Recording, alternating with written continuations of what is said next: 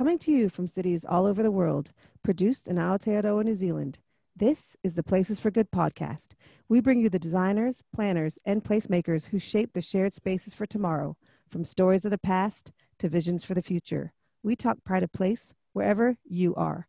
I'm your host, Boopsie Moran. Welcome to the Real Play City Challenge series. We dedicate episode 4 to places where play supports climate action. Cities worldwide are adjusting their public spaces to beat heat stress, prevent flooding, improve biodiversity, or harvest rainwater for dry seasons. These investments create a great opportunity for both education and create places for play. Our guest here to share her work promoting play that benefits people and the planet is Minouche Besters. She is partner and urbanist at Steepo Team for Urban Development. Her work focuses on creating better places by, among others, developing inclusion, strengthening the social fabric, organizing the commons, working towards the energy transition, and climate adaptation. Please welcome Minouche.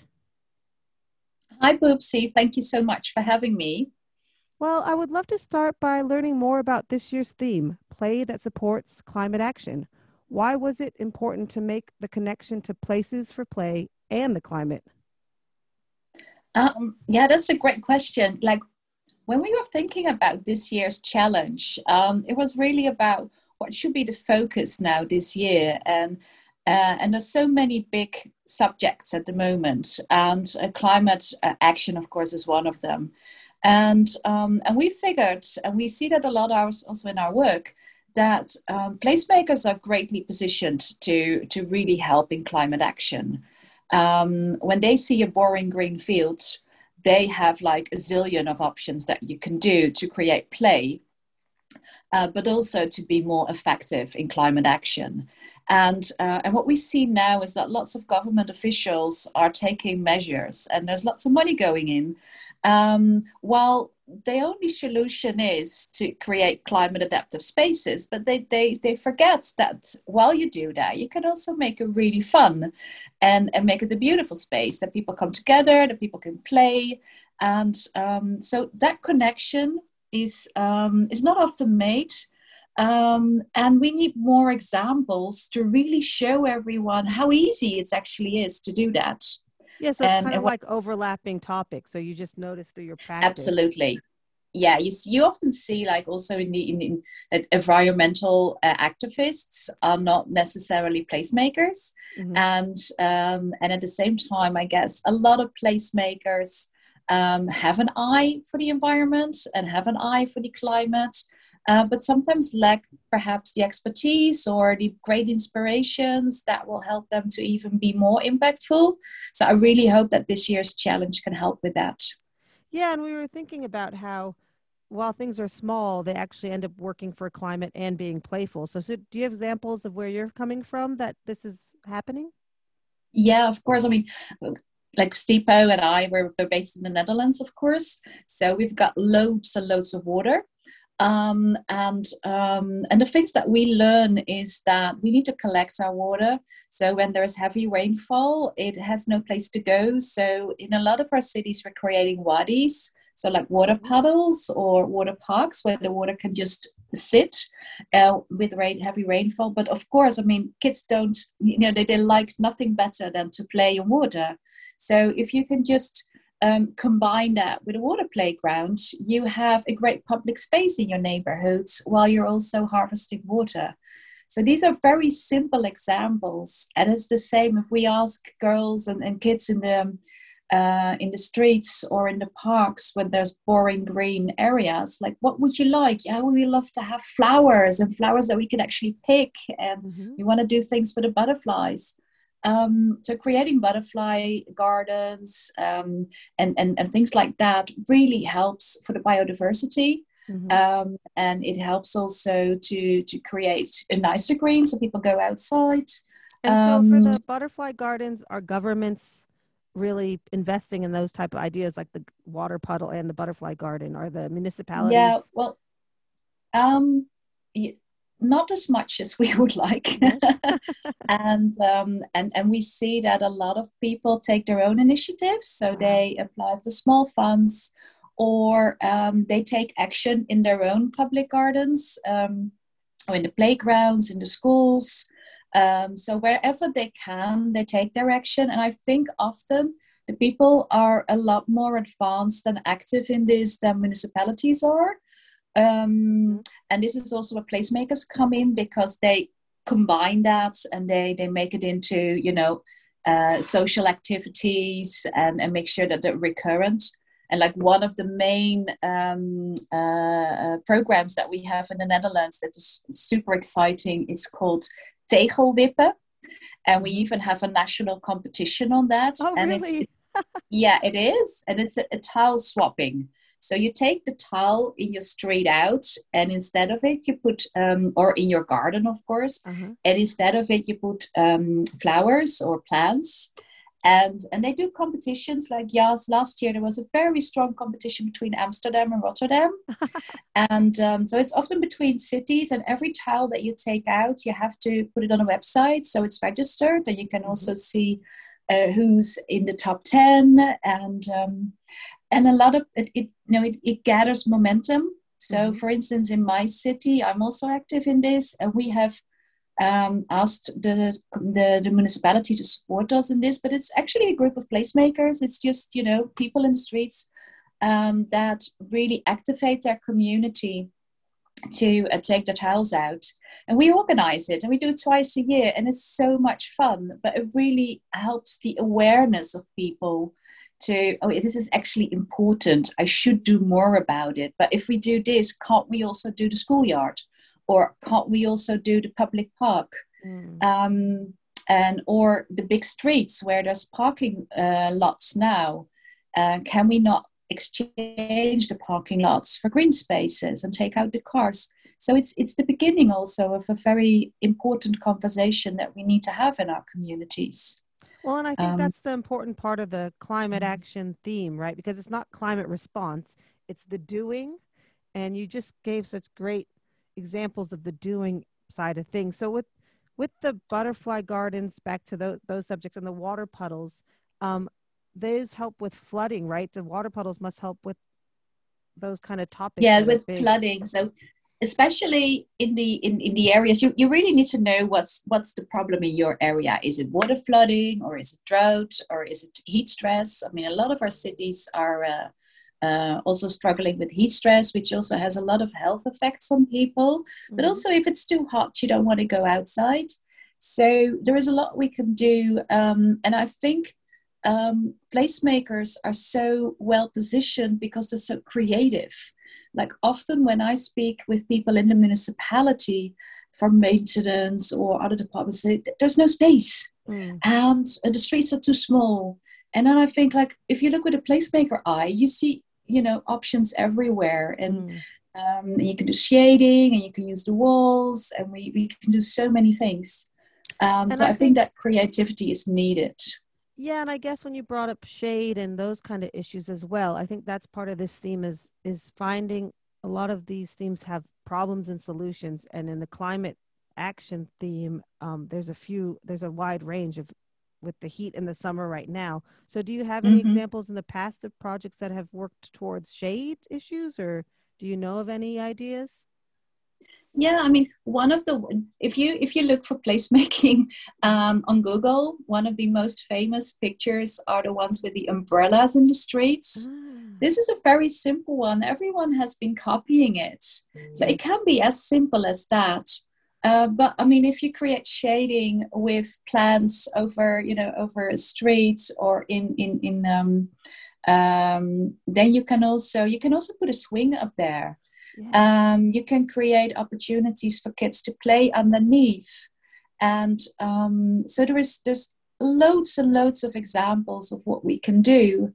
But it's not just so well known, and this is also why for us at the Real Place City Challenge, it's so important to really raise this topic and really put a spot on it and say, okay, guys. We have the opportunity to be very impactful if we combine our efforts with also taking efforts in climate adaptation, and also help with our creativity, how you can come up with better solutions. And this is also why we want to have as many inspirational examples so that we really can see, like, this is how you can do it. Mm-hmm. It's not difficult. We can be, as placemakers, we can be quick and dirty because we know how to use temporary solutions. And it can be the start and the beginning of different thinking. Yeah, and how about streets for open play? Like, where does that fall into this Yeah, well, challenge? one of the things that, like, for instance, in my hometown, they now have a program where you can take parking lots out and you can get major, it's not a bucket, but it's a temporary planter, Mm-hmm. and you can put that on top of your parking lot. And this is a way to also, get some experience in your street. What Yeah. would happen if we take 3 or 4 parking lots out? And what happens then? And if we can create that, this is a climate solution. But Yes. what if we combine that with play? And now it's only fun for the plants, but you want to have it fun for the people too, and for the kids in the street. So if we notice that works, can we then not take the parking lots out and create more space for play and get wider stoops? And you're So we can removing make the air pollution too from the street. So that's a real good absolutely. combination effort, I think. Yeah, and you're also getting the speed limits down. Yes. So speeding in these streets is far lower. So by creating bike lanes, for instance, what we Mm-hmm. do a lot, of course, or we get bike-friendly streets where the bike is prominent and the car is a guest. Mm-hmm. The moment that we do that, this is also a great opportunity to see how can you also get the street to be friendly for kids to play, to walk home to school by themselves, to have fun when they're walking, Yeah. to have them challenged a bit, and stimulate them to take their own responsibility and be out on the streets on your own. So there's so many combinations to make. And I And the guess, overlapping subjects, right? yeah, absolutely. And I guess a major change that most of our cities are in now is that we want to become more bike friendly. We want to take the cars out. We want to be climate adaptive. We want to have more sense of community. All these things come together. Mm-hmm. And as placemakers, we can really be at the forefront of making those changes and showing where the opportunity is. And I really love for us to make a strong statement in that by having all these wonderful examples. And it's interesting, right? Because like when you have the climate activists, sometimes they're not necessarily, when they collect data, they're not necessarily just working with people or working as much with people as you'd hoped from a placemaking perspective, right? Yeah, absolutely. Yeah, yeah. So what we often hear is that it's I can't reach people. People are not interested. Mm. They don't care about the climate. It's like, how can you say that? It's just not true. But apparently, you have not been successful in reaching out to them. Well, with placemaking and as professionals in placemaking, but also with all placemaking activities, it always draws a crowd, and people always step in. And so this is really a lesson that by combining and working together more closely, there's awful lot to learn. Like what I as a placemaker learned a lot about what plans work, what don't, what kind of solutions there are, how trees grow. Some go very wide. So this is knowledge that I wasn't aware of and that I needed to be more sensitive about. And it's not just about colorful plants, but at the same time, environmentalists and people in maintenance can learn so much about reaching and engaging community from placemakers. Yeah, and I guess the real Play City Challenge is looking for inspiration and good examples that advocate for climate action whilst reclaiming play in the cities. You just showed us how important it is that placemakers take climate action into their work. And I think that was a good example that you just shared with us. Thank you. Yeah. No, that's absolutely true, and I think also what we're trying to reach is by getting everything from around the world.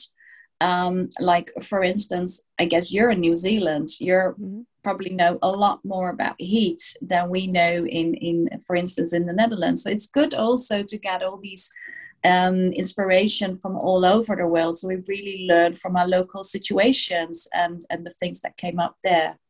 But what I think placemakers are the best in activating the community, and they know how to be creative in finding smart solutions. And even when there doesn't seem so much space in a street, or when money is tight, they know what to do and come up.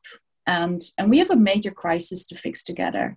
And I just hope, and together with me, the whole Real Play City Challenge, is that all placemakers out there will share their best examples, so we can have impact together and get our streets and parks playful and climate proof. That's a great initiative you have going in the Netherlands. And having you here today has been really great. And thank you for sharing with us the importance of play that can benefit the people and the planet. Thank you. It was an honor to be here, and thank you for having us and this great opportunity to share it here. Thanks. See you next time. If you enjoyed today's podcast, please share with a friend. The Real Play City Challenge miniseries aims to shed light at inspiring, playful placemaking. If you are an urban practitioner, a placemaker, or a public servant at the city working on playful placemaking, you can apply for the Real Play City Challenge Award today. The Real Play City Challenge is a competition that celebrates and awards inspiring cities and placemakers who create environments that give people time, space, and opportunities to play. The challenge is being organized by the Real Play Coalition together with Placemaking X, and we are now inviting submissions for 2022. For more information, please visit www.realplaycitychallenge.org. Thank you for listening.